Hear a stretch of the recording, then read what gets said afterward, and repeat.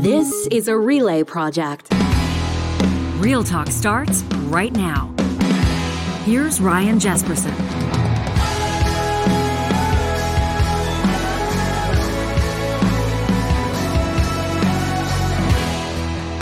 On this Wednesday, August 16th. No, it's August 17th. Gosh, this month is flying by, isn't it? August 17th. We thank you for joining us on this best of edition of Real Talk. Coming up in just a moment, she is a mover and a shaker, a remarkable story. And she was also in the Sports Illustrated swimsuit edition. Ashley Callingbull, the first Indigenous woman to hold that honor, joined us back on June 1st to let us know how she got to that point. International supermodel, advocate, author, an upcoming book, which she was just getting set to announce when she joined us on June 1st. We're going to introduce you to Ashley Callingbull, take you back to that interview in just a second. But first, we want to remind you about the people that make this show happen day after day. Apex Automation is putting out the call to engineers across Canada who are looking to make the most of their career and provide intuitive, fully autonomous solutions to industry. Are you dissatisfied where you are now? Do you feel underappreciated? Do you feel like your professional development opportunities are capped? Is there a problem with your corporate culture? Apex Automation could be your next best move. Check them out online at apexautomation.ca. Sherwood and St. Albert Dodge has Alberta's best selection of Chrysler, Jeep, and Ram trucks. You can check them out online or in person today and browse their new and pre-owned selection. Whether you're looking to upsize to make room for a new family member or downsize based on fuel costs, you'll find your perfect fit online or in person at Sherwood and St. Albert Dodge.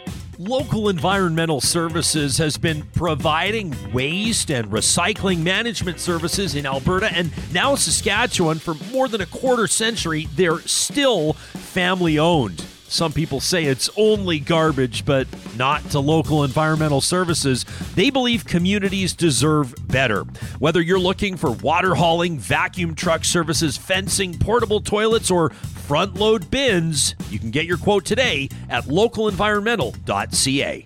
Well, our next guest, proudly from Enoch Cree Nation in Treaty 6 territory. She's an actress, a Sports Illustrated swimsuit model.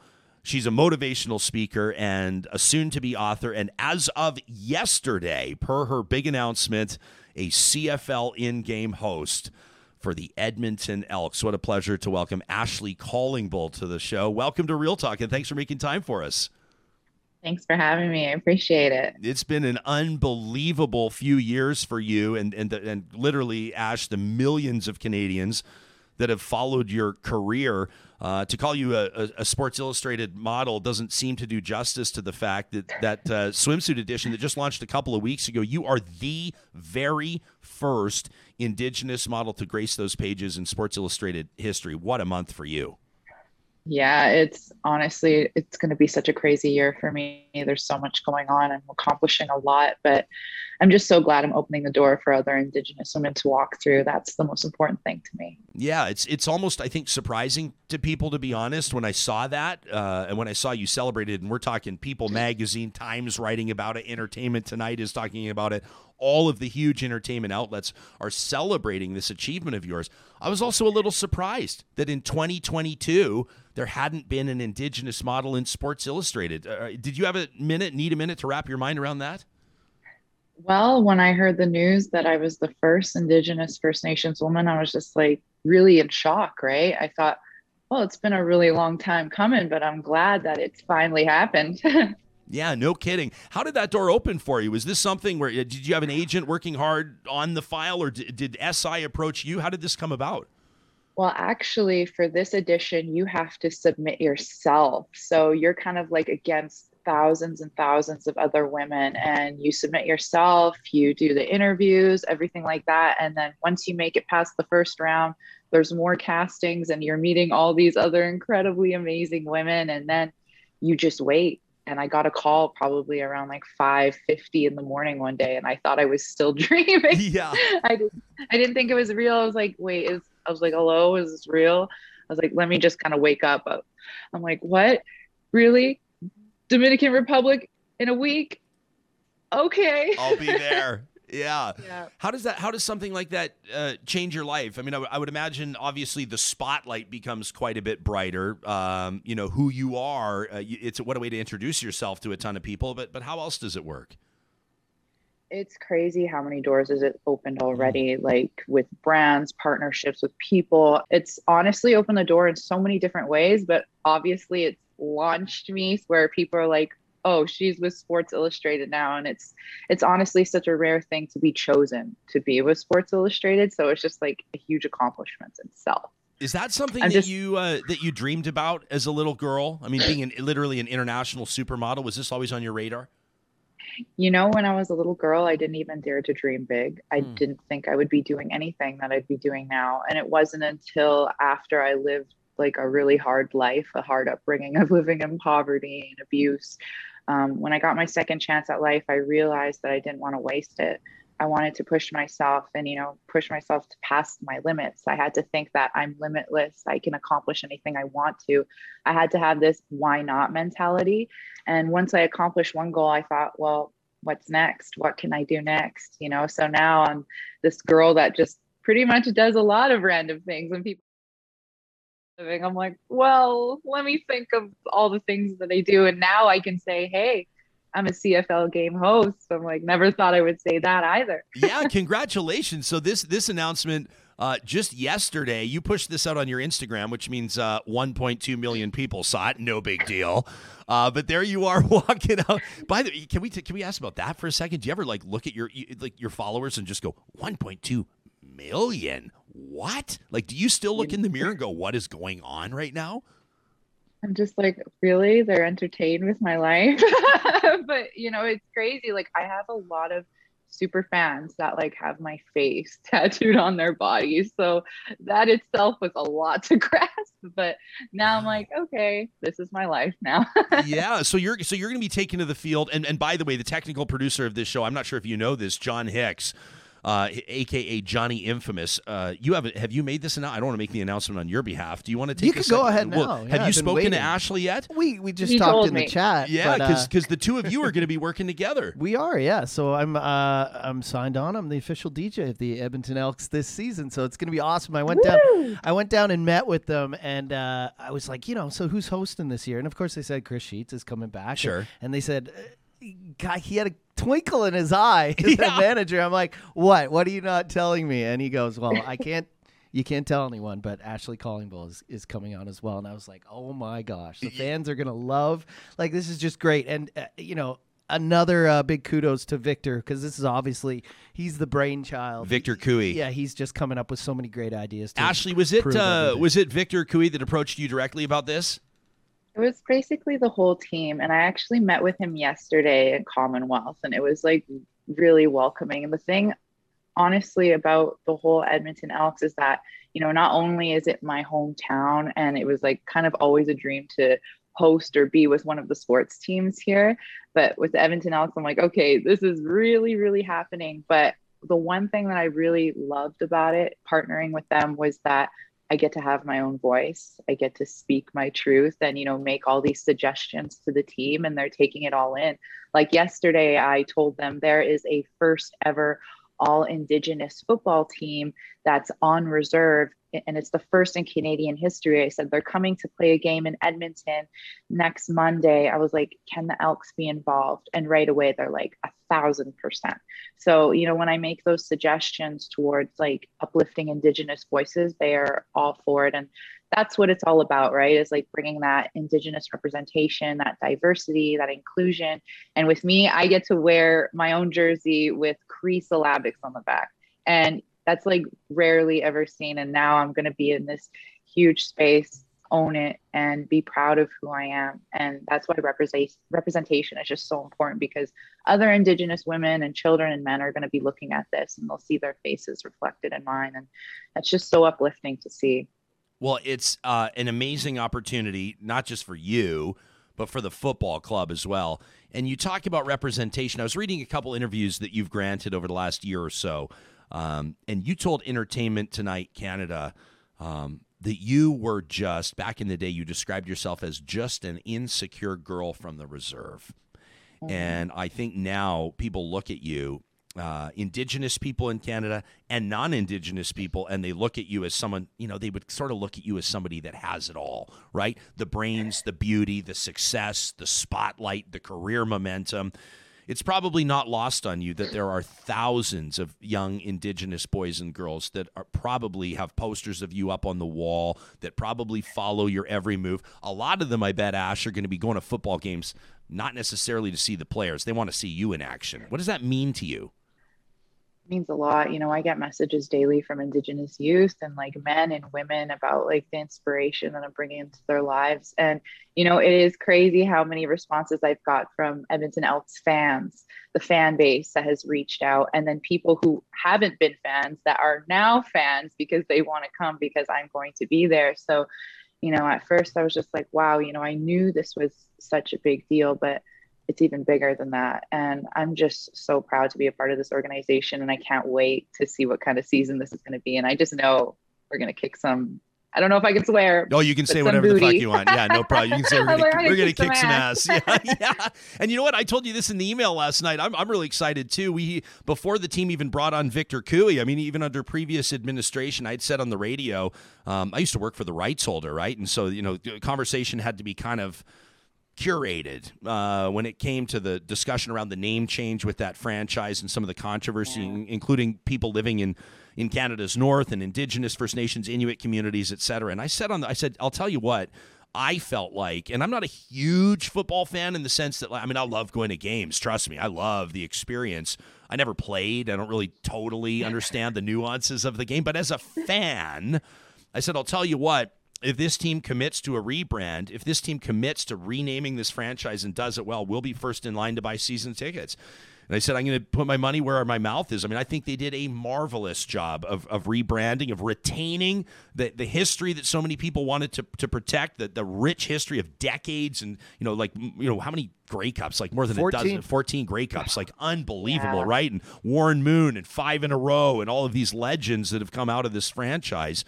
But at the same time, we are, in our family, our 6-year-old's so excited to be there in the stands. He can't believe it. There's the big challenge for this football club and for this league, for that matter, is to get that next generation of fans in the seats, right? And if you're going to do it, you want to do it right. You want to do it in a way that's really going to resonate with people. And I maybe use this cliche too often, but you do want to have your finger on the pulse of where things are going. And I think the franchise has made a few strong moves in the right direction. I joked to Johnny, with no offense to him, I said, I think you're the best signing the team's made in 10 years. No offense to the players, but I think it's going to mean a lot to the fan base to have you there. Sharon Morin's watching us. She's a big fan of yours on our live chat. She says, don't forget, Ashley was Mrs. Universe in 2015. That feels like, I remember that was kind of one of the big splashes for you, wasn't it? That must have gone a long way in getting your name out there. Oh, yeah. And it was just because of how I use my platform as well. Like, I used my voice. I could have just easily celebrated and went home and been with my family. But for me, it was about like, what can I use with this momentum, with this platform? I'm like, my voice can really resonate with so many people. And then at the time, I just brought up a lot of Indigenous issues that we were dealing with in Canada. And for me, even if it took me to call out certain government officials, I'm like, I'm going to do it because, I'm just trying to fight for what's right and fight for our people and fight for our land and fight for our rights. And if I have to use my voice to do it and my platform, then let's go. Would you ever consider a career in politics, or can you see yourself taking it in a completely different direction? A lot of people ask me that, and me, when I look at politics, I always think about voting the lesser of the evils, and I don't want people to see me as an evil person. But I feel like in pageants, it was basically politics in like, it's the same thing. Like, for me, I would always say politics is like pageants and suits. So I feel like I've been there already. Yeah, no kidding. You've got a book coming out, is that right? Yes, I signed my first book deal with HarperCollins Publishing, and that's like really big deal too as well. I'm like still celebrating that. It's going to be an autobiography on my life, but in like extreme detail.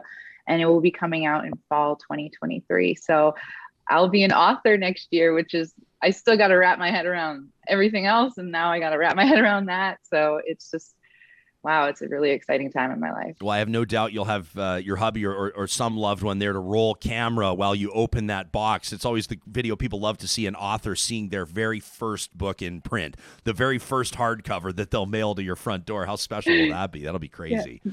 My husband has literally been that person on the side the whole time, just like taking pictures, watching all my reactions to everything that's been happening, and just being like the biggest support I have. Yeah, unbelievable. Well, Ashley, I mean, we're just really thrilled for you. We're excited for the Elks franchise. That's exciting in the city of Edmonton, too. Everybody in Treaty 6, and I know with Enoch Cree Nation as well. We spoke to Chief Billy Morin just a few days ago on the show. It was great to connect with him, and I know there's a lot of really great things happening with the First Nation.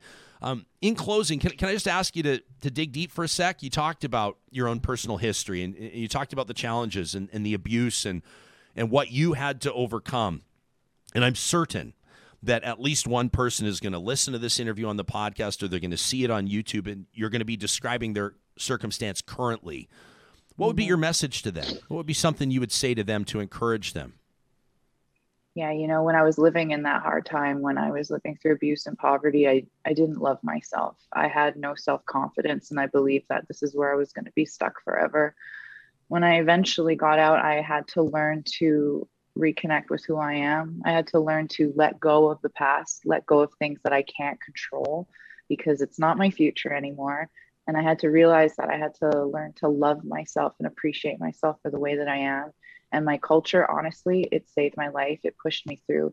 Having that connection with my culture, it connected me closer with my spirit, and it helped me stay on the red road. And now I'm thriving because I've, really relied on my identity.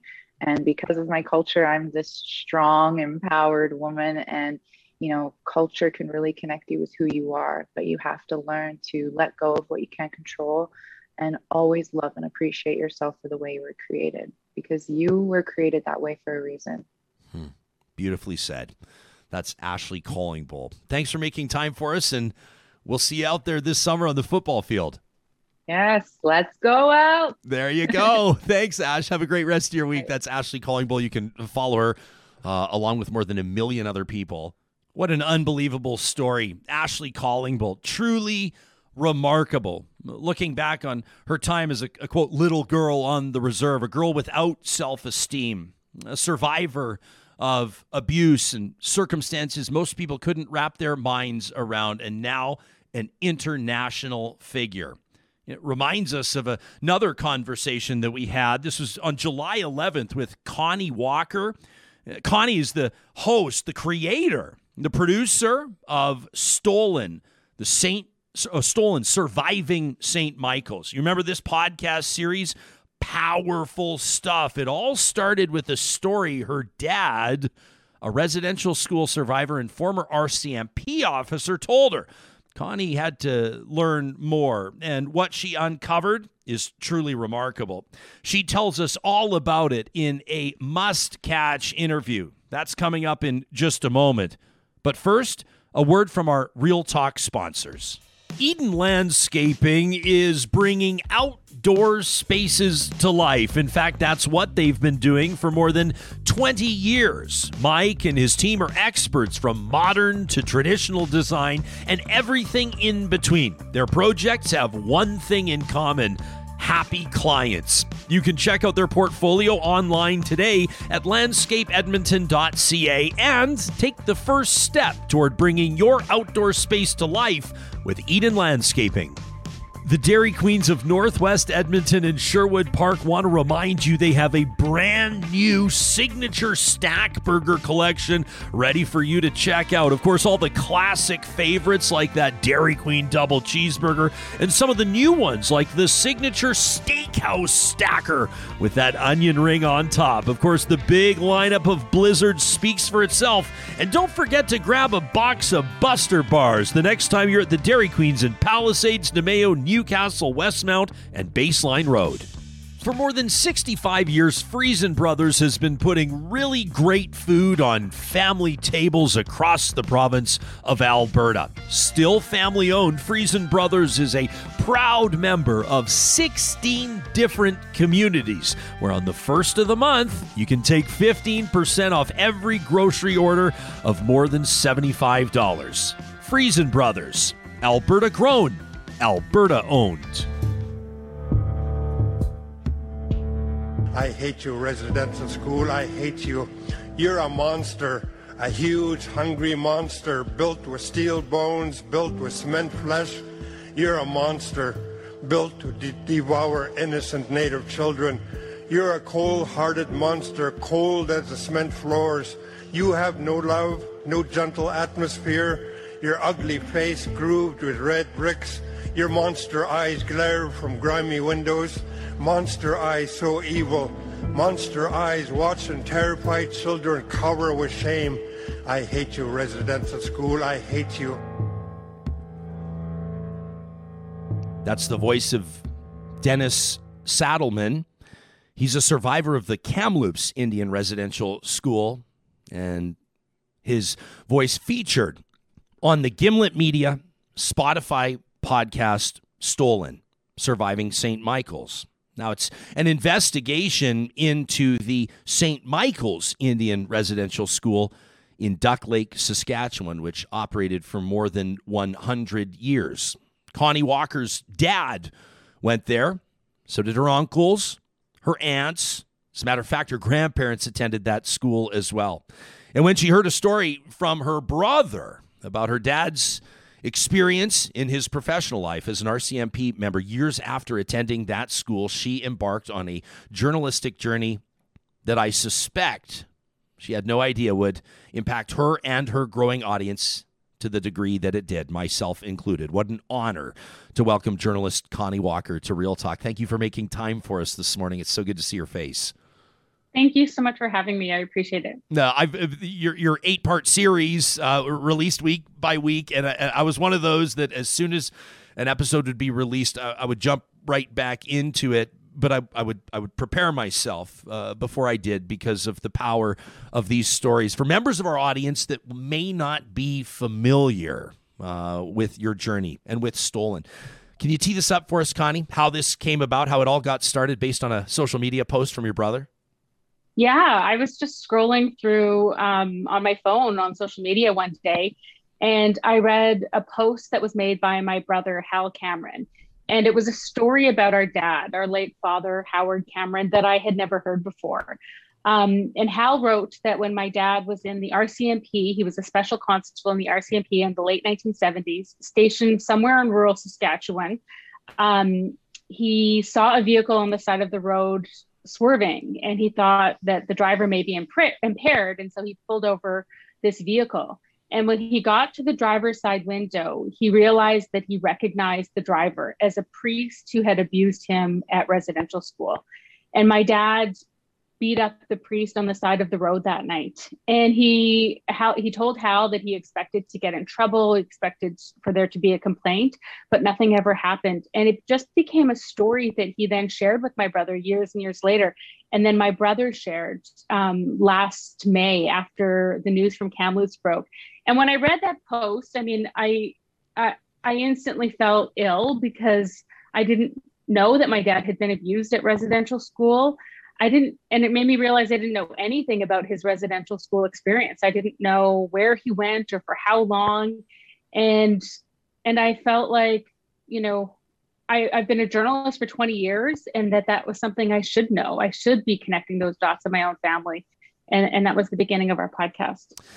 So you start traveling, you start hitting the road and meeting with, your aunties and your uncles and people that also survived, I would say attended, they survived that residential school in search of information about who this priest was. What was his name? What was his identity? What was the initial connection to your dad? You want to learn more about your dad's experience as a young boy at this school. I believe that he was sent there when he was 6 years old. 6 years old. But the more people that you talk to, and I'm trying to find the balance here, Connie, just to say that I really want to make sure that people listen to your podcast. So I don't want to talk too much about the specifics because it's a journey as an audience member. It's a journey as a listener. But the more people that you talk to, the more you learn about the magnitude of how this specific school in Duck Lake impacted not just your family members of that generation, but for generations to come. Yeah. And I just have to say, I'm so excited to talk to you about it as well, because this is something that I have been like living and breathing and just, sitting with for months and months and months now. And especially now that the podcast is over and we're not working on episodes, although actually we may be working on a bonus episode, but, it feels like the infrastructure to talk about it goes away, but my interest doesn't. I'm still so deeply invested. I feel like obviously this is such a personal story. And I'm just so grateful to have it out in the world now and to actually be able to share it with people, and then to talk to people like you who've like made the time to listen. Like, I'm just so grateful that people are listening and hearing this story. But, I think that as a journalist, it was like this strange journey for me to kind of embark on, obviously, because it is so personal. Yeah. It is such a personal story. It's my dad's story. Like, what happened to him at 6 years old, that stayed with him for that long. And as I began to uncover more about him through these interviews with my dad's brothers and sisters who also went to the school, I began to see like just how connected I was to this story as well. Like just how connected, how our relationship was shaped by his experience in that residential school, because like so many survivors, he really struggled for a long time. You go through this kind of experience at 6 years old. He was a native Cree speaker when he was dropped off at St. Michael's. And what I heard from family members and survivors there is like, it's just this nightmare situation that children were put in where, my family members immediately started talking about, the hunger that they experienced in the school, the loneliness, the fear, the punishment, the physical abuse by priests and nuns who ran the school. The school was run by a Catholic order of oblate priests called the Oblates of Mary Immaculate, and nuns from a local organization as well. But then, I immediately started also hearing names of priests who were allegedly abusive to children at the school. And in one of my very first interviews, my dad's brother, my Uncle Bill, and his wife, my Auntie Lorraine, told me that, it wasn't just my dad who was abused at residential school, that one of my other uncles was also abused. And they named a priest that then became kind of a focus of our investigation. And I'm like you, I don't want to give away too much, but I also feel like it's important to know that that we find out that he's still alive, and that becomes a part of the journey as well, is like really trying to like not only understand what they all went through as children at the school, but then also, understand what happened to the alleged abusers after they left these schools. Your conversation, your interview with one of these alleged abusers, now in the dark winter of his life, if life is in seasons, I think it's safe to say that his is near the end. And there's important conversation in the podcast as well about prosecuting these crimes, and I think that's a conversation that needs to happen. There's a point that's made in the podcast where we say if we're still going after war criminals, people that were running gas chambers and operating Nazi concentration camps in World War II, there's absolutely no reason why we can't go after alleged abusers that were propping up and as a matter of fact, administrating Canada's residential school system for decades. Your conversation with one of those alleged abusers is one of the most powerful interviews I've ever heard in my entire life. But you spoke to, I think was it 28, almost 30 survivors, and your team of journalists and producers. And one of them was a man by the name of Eugene Arcand, who warned you. He said, don't play with this, right? Yeah. What did he say? Hang on a second. I wanted to pick this up off the floor because I scribbled. Look at this. It's a magazine I had, and this has nothing to do with you. But I'm look at this. There's chicken scratch all over the cover because it's what I've been listening. I'm scribbling down notes as I was listening to your conversation with Eugene, and I've been carrying it. He said, "Don't become an expert on the backs of our misery." And when he said that, I just went, "Whew." Yeah. Yeah. So how did you know? Because you were wrestling, what you said, whether or not how much of my dad's story is mine to tell, you wondered aloud. Yeah. I mean, that conversation with Eugene, it really shook me. It really gave me pause. It really made me think about how I was approaching this story. I feel like I've been a journalist now for over 20 years and always interested in telling these stories. But for a long time, there was very little interest in hearing stories from our communities. And as I've been given more and more opportunities to take them on, I've been thinking a lot about what is the approach? Like, how do you tell stories from your own community? How do you deal with the trauma that inevitably you encounter, because so many Indigenous people have experiences with trauma? And especially with residential school survivors, I think what Eugene was saying was like, they have been ignored and misunderstood and really gaslit for so much of their lives. They left these schools as teenagers, and then for years and years and years, decades, what they endured in those schools was hidden, was not talked about, they were not believed. And what Eugene was saying was that, survivors need to be empowered to tell their own stories, that this, he was so generous, I think, as well, just in terms of like understanding and helping me understand how, as intergenerational survivors, I've also been impacted. But I think what he told us about, that they can do this, they can tell these stories, it really shaped the way that we, the podcast laid out. In the very next episode, we decided to essentially hand the microphone over to survivors. We spoke to 28 survivors from St. Michael's, and we wanted it to be, to have them feel like they were empowered to tell their stories themselves.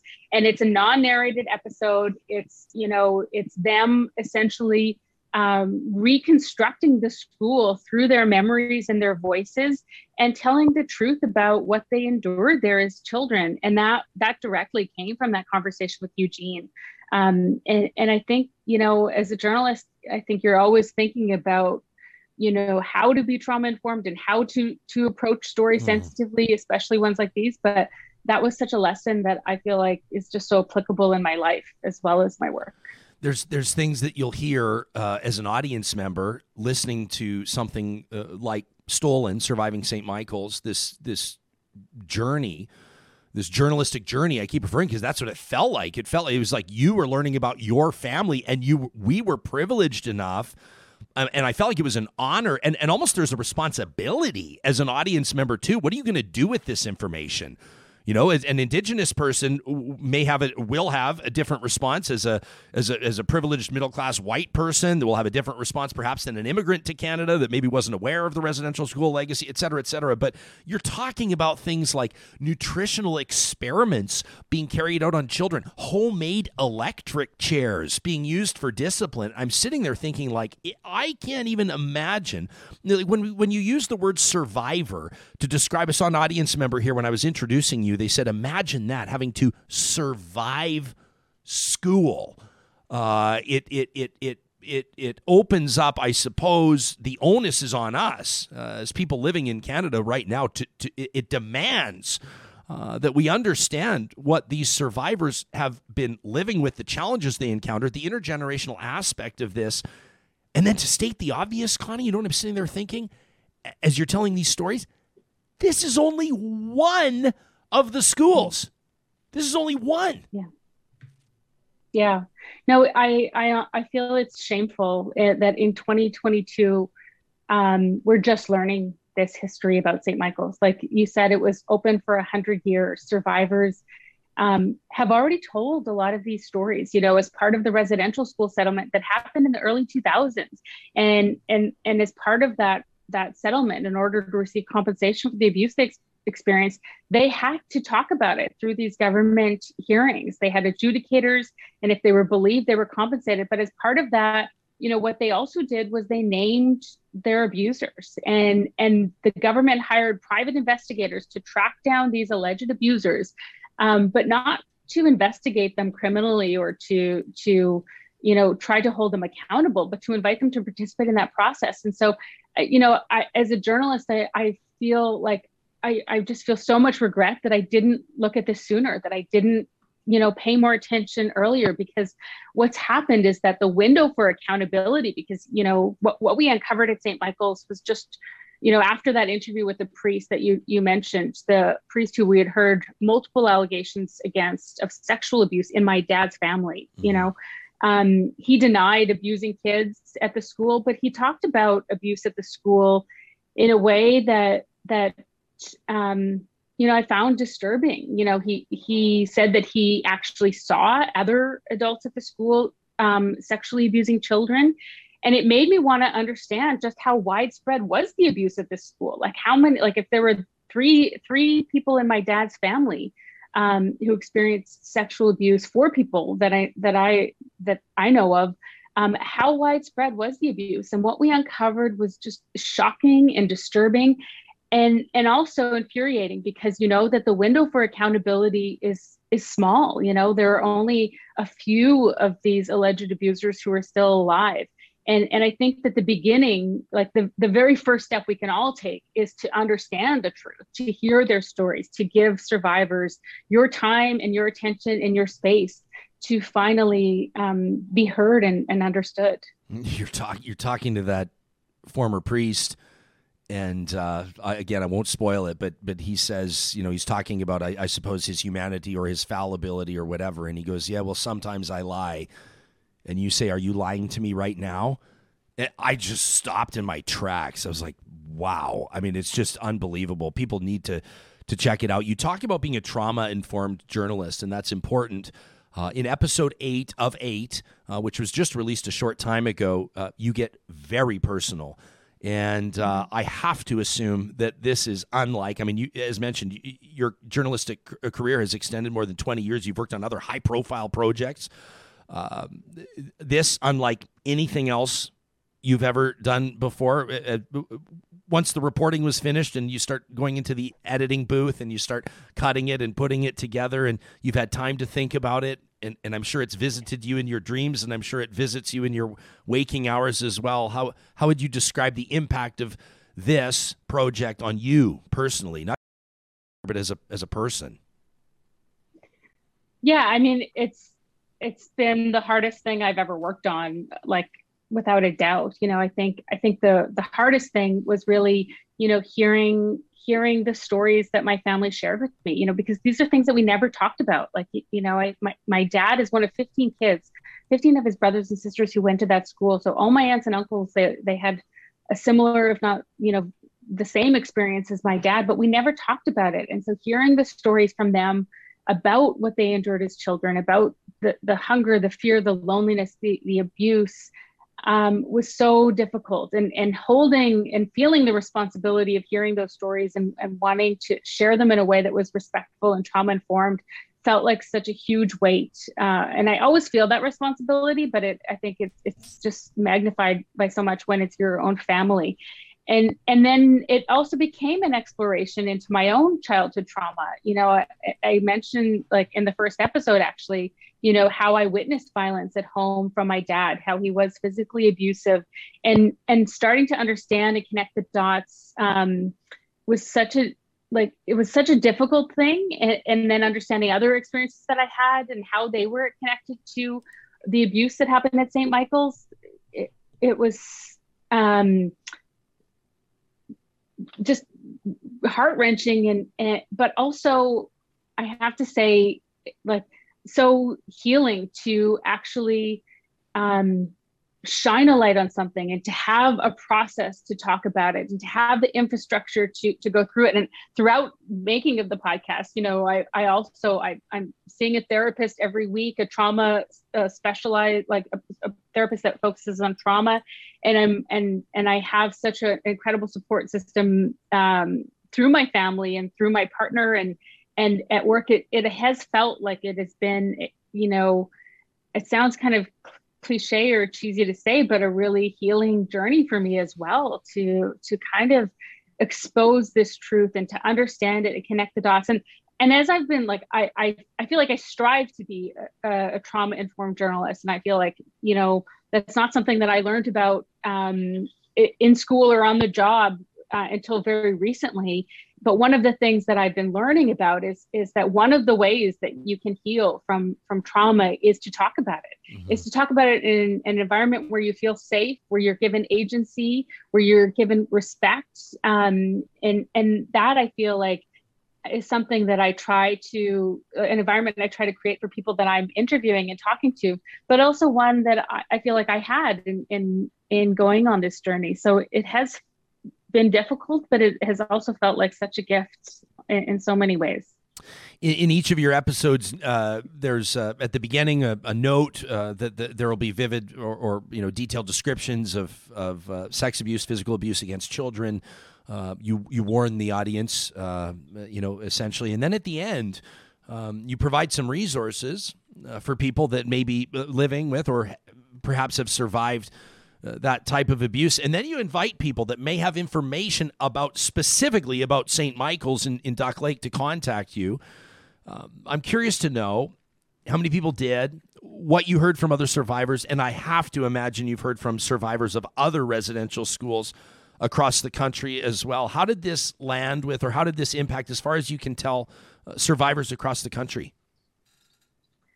Yeah, I think the overwhelming reaction has been a positive reaction. And I feel like it starts out as a very personal story about me and my dad.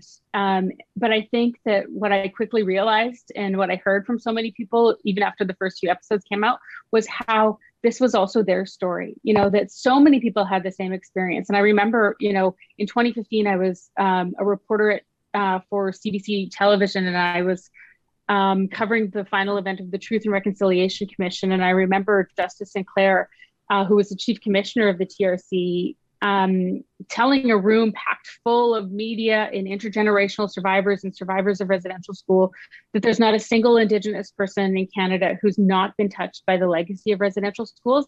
And I knew that was true, but I hadn't connected the dots in my own family. And I feel like what I've learned and what I've seen is like how, this is not just me and my dad's story. This is the story of almost every Indigenous person and survivor and their family. Like, we've all been impacted by this legacy in so many heartbreaking ways, but it's also just the time right now where we're starting to connect the dots and we're starting to unpack what's happened. And the response that I've heard from community and family has just been just so overwhelmingly positive and just makes me feel so grateful to the survivors for sharing. But also, I feel like as a journalist, I'm also hearing from people who knew or know some of the people who worked at St. Michael's. And, I still feel like there's more reporting to be done. Like there's more, there's still more work that we need to do. And I think your point about how this is one residential school is so important. Of course, St. Michael's deserves this attention. Of course, St. Michael's, it was so important for me personally to do an investigation at one school. And what we found was just staggering, but it only makes me want to know more. I want to know about every residential school. I want to know how many alleged abusers, were at these schools. How many of them were ever prosecuted? I know that number is really small, but the window of accountability hasn't closed. There is still opportunity there for us to expose people and to expose the truth and for people to learn about what survivors went through. I mean, for perspective, in your reporting, you talk about, credible accusations and 45 people accused just out of St. Michael's residential school alone, including, I think, if I remember correctly off the top of my head, 13 nuns, 17 priests, as well as staff, 45 people credibly accused in one residential school. I mean, if that's not a perspective check, I don't know what is. As a matter of fact, it's staggering, to be honest with you, and I can't even really wrap my mind around it. That's also that's sexual abuse. Like those are 45 people who are accused of sexual abuse. And in the work, what we were able to uncover, there were more than 220 allegations of sexual abuse against those 45 individuals. And many of them had multiple allegations against them.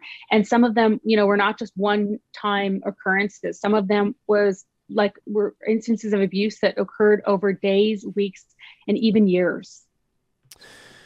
I'm sure you're aware, obviously you're aware that the Pope will be visiting Canada to make an apology for the Catholic Church's role in these residential schools. One of the stories that people are covering in Alberta right now as the Pope will visit Masquachis, a community just south of Edmonton, as a matter of fact, about an hour and a half south of Edmonton, is that they're finally getting some roads paved down there, I guess, so the Pope doesn't have to have a bumpy road, metaphorically or literally, through this apology. Where's your head at with regards to this papal apology? I really feel like it's the space should be given to survivors to talk about what they want and need and would like at this point personally. I, as a journalist, I find it really interesting, especially the places that he's visiting. The priest who I interviewed, who was accused, the Oblates told us he was credibly accused 16 times by 16 children of sexual abuse against him. I'm just, my mind is blown that the Pope is going to be retracing his steps in so many ways. He ministered in Masquachis for many years. This priest who had these allegations against him, he also helped start the Native Pastoral Center where the Pope is going to be making a stop. And he also was at Lac La Biche, which is also where the Pope is going. And just, I feel like that is just illustrative to me of just the reckoning that needs to happen within the Catholic Church around, these priests who have been, by their own admission, credibly accused, like multiple times, like by 16 survivors of sexual abuse. And that was information that just, that would never have been known if we hadn't done this work. When we first asked the Oblates, the Catholic Order of Priests that ran St. Michael's, they actually ran 48 residential schools as well across the country about this specific priest. The first response we got back was that they were unaware of any allegations against him. And the second response was that they had asked around and nobody else had heard of any allegations against him. And then once we presented them with one of these documents, these court documents that we got access to that showed a student at St. Michael's accused this priest of brutal sexual abuse on a daily basis for years. They reviewed their legal records and found that he had been accused actually 23 times through the IAP process, and 16 of those allegations were found to be credible allegations of sexual abuse, not just at St. Michael's, that they were actually children from other residential schools that he visited that also say they were sexually abused by him. And so, I'm thinking about him, and I'm thinking about the survivors who he, was found to be credibly accused of abusing, and that was one priest, that this is one school. And I don't know, I feel like we need to better understand the truth before we can have more serious conversations about reconciliation. And I think it's up to survivors to decide what they would like to see from the Catholic Church and from the Pope himself. Yeah. You just found out a few days ago, this is a bit of a hard swerve to a different project that you worked on that obviously really resonated with a lot of people, and that's Finding Cleo. I think you just found out a few days ago. Isn't that true? That Rolling Stone, kind of in my mind, the authority on pretty powerful long form journalism for a lot of years, has included your project Finding Cleo in their list of the 25 best true crime podcasts of all time. First of all, congratulations. Thank you. Considering how popular the true crime genre is in podcasts right now, that's a hell of an achievement. But what did that say to you?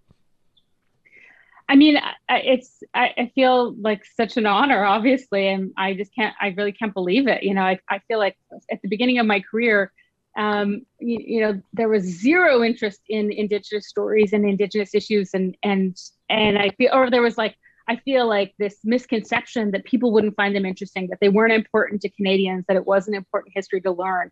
And I feel like that is such validation that of course our stories are important. Of course of course they matter. Of course, stories like my father's, like Cleo Samaginis, like Alberta Williams, like Jermaine Charlo, that these are real people at the heart of every podcast that I do, and that people now understand just how important it is to learn truth about this shared history. I think that so many Indigenous stories have been misrepresented or underrepresented for so long in Canada, and it's long overdue that we start telling these stories. And I think it should be, Indigenous people who are leading that charge. And I'm so grateful to get to do this work.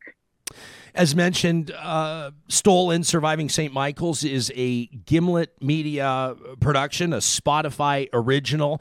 Are you able to tell us about anything that you're working on right now, or what we can expect next from Connie Walker? Well, I'm going to go home to Saskatchewan in a week, and I'm going to have some vacation and downtime with my family, which I'm so excited about.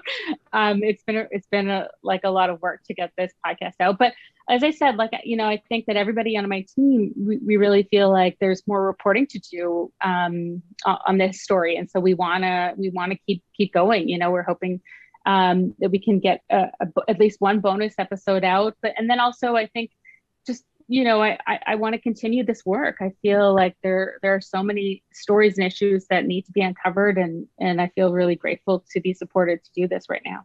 Well, Connie, it's an absolute honor to have an opportunity to welcome you to the show. It feels weird in the context of how serious this is to say I'm a fan of your work, but I am. And let me just say that it's some of the most powerful journalism that I've ever experienced. And it is an experience. I use that word intentionally.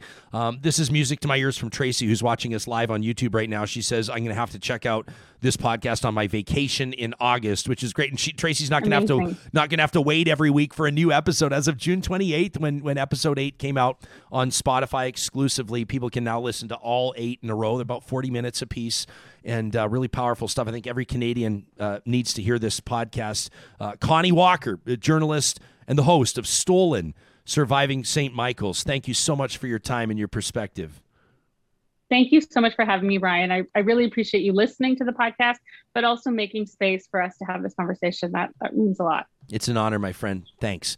If you've been catching Real Talk for quite some time, you know that every Wednesday we head out to the mountains, so to speak. We fill our proverbial lungs with the fresh air that only Jasper National Park can offer. My Jasper memories back on July 20th reminded you about the Jasper Dark Sky Festival. It's coming up this fall. You still have time to get your tickets. You've got to check out what Jasper, and in this context, only Jasper, has to offer. Plus, the Wetterer family from Saskatchewan shared their Jasper family trip photos with us, which we love.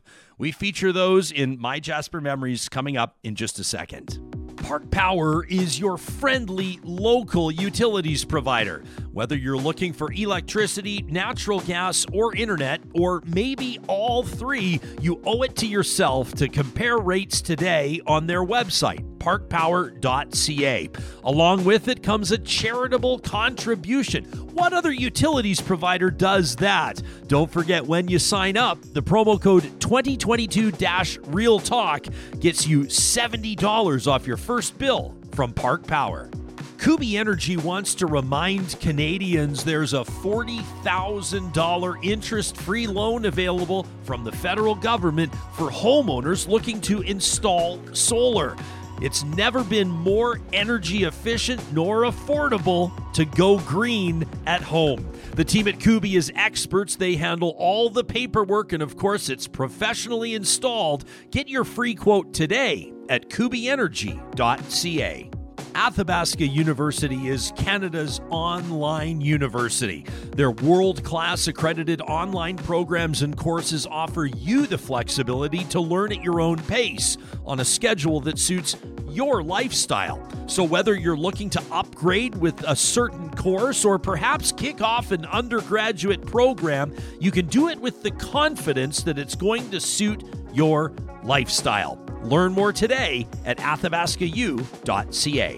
Covenant Health has made a huge difference for patients and their loved ones for more than 160 years. And for 30 years, the Covenant Foundation Lottery has played a role in making a difference for those in their care. Every ticket purchased has a far-reaching impact. Thanks to you, Covenant Health is at the forefront of technological innovations and a leader in palliative and urgent care. Get your tickets today at covenantfoundationlottery.ca.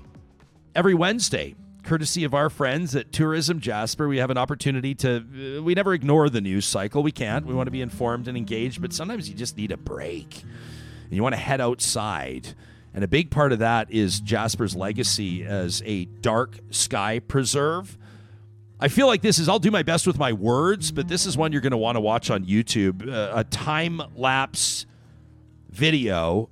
What you're seeing right now is that Jasper sky, including the northern lights.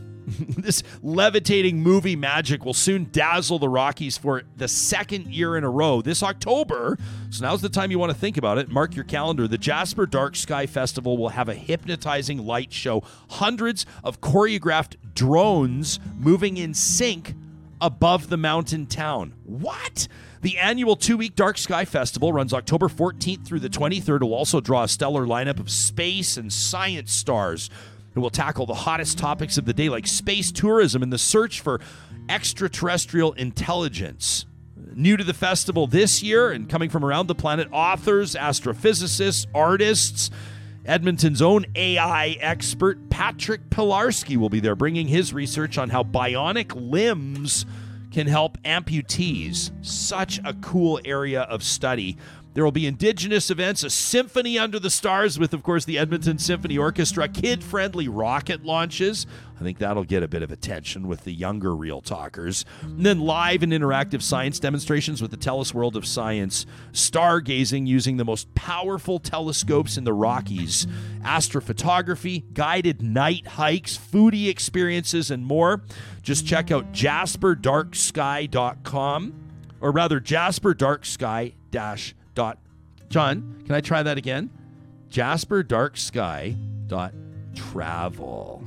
jasperdarksky.travel is where you can learn more about the Jasper Dark Sky Festival. Now, I wanted to stretch this My Jasper memory a little bit longer because we got this amazing message from a Real Talker. Please, I'll take a nap. Can we get into these Instagram photos? Yeah. How cool are these? We were telling you earlier today about the family that was in touch with us and basically said, hey, listen, we've got our own My Jasper memory, and we love these. We love when you're in touch with us to let us know exactly what your family's done to enjoy Jasper. And so this was courtesy of Leanne, and she let us know about their family's trip out. Her husband, Rod, and then Abigail and Kennedy, their kids from Saskatoon. Said they were following a road trip plan. Saskatoon to Stony Plain to Jasper to Salmon Arm to Vernon to Nelson to Fernie, back to Saskatoon. What a loop. They said that Moline Lake boat tour to Spirit Island was absolutely awesome. She says we booked it after hearing about it on Real Talk and then viewing my wife Carrie Skelton's Instagram reel. She says it was just as beautiful. You can check out Leanne's My Jasper memory on her Instagram profile. I know she wouldn't mind. She's at Leanne Wewewer. And you can find it, of course, there. That Moline Lake Spirit Island boat trip. Have you ever gone on that? No, I haven't. Dude. What? It is. Take me. I should take you on You, that. me, this music? Come on. Maybe we'll just bring the Lake. live. What most people don't know is that the guitarist is actually sitting right beside me on Yeah. a stool. Yeah. Birkenstocks, hemp pants. We really should give him credit one day. We Put it on should. camera. We should give him credit. Anyway, Leanne, we love that you shared your photos with us. If you have a My Jasper memory, please do hashtag My Jasper in Real Talk RJ, and your family's adventure could be featured a Wednesday right here on Real Talk. We love seeing your photos from your family trips, your adventures, your outings, hiking, fishing, golfing, relaxing, whatever. Make sure you use the hashtag MyJasper and Real Talk RJ. You could be featured on a future edition of My Jasper Memories. We're back at it tomorrow with another best of edition of Real Talk. We're going to take a look at online security. A quick heads up for parents and caregivers you won't want to miss. In the meantime, check out our website, ryanjesperson.com. That's your home for our Real Talk archives and, of course, our merch, where you can pick up Real Talk toques, fitted t-shirts, crescent mugs, golf balls, and more. We'll talk to you soon.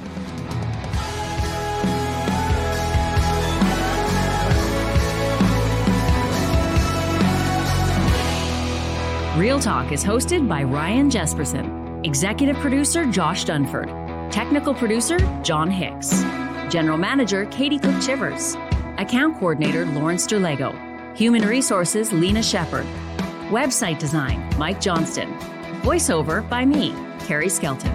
Real Talk's editorial board is Supriya Dwivedi, Ahmed Ali, Brandy Morin, Ann Castleman, Corey Hogan, Harmon Candola, Catherine O'Neill, and Chris Henderson. Member Emerita, Julie Rohr. Real Talk is recorded in Edmonton, Alberta on Treaty 6 territory, the traditional and ancestral territory of the Cree, Dene, Blackfoot, Saulteaux, and Nakota Sioux, home to the Métis settlements and the Métis Nation of Alberta. Real Talk is a relay project. For more, check out ryanjesperson.com.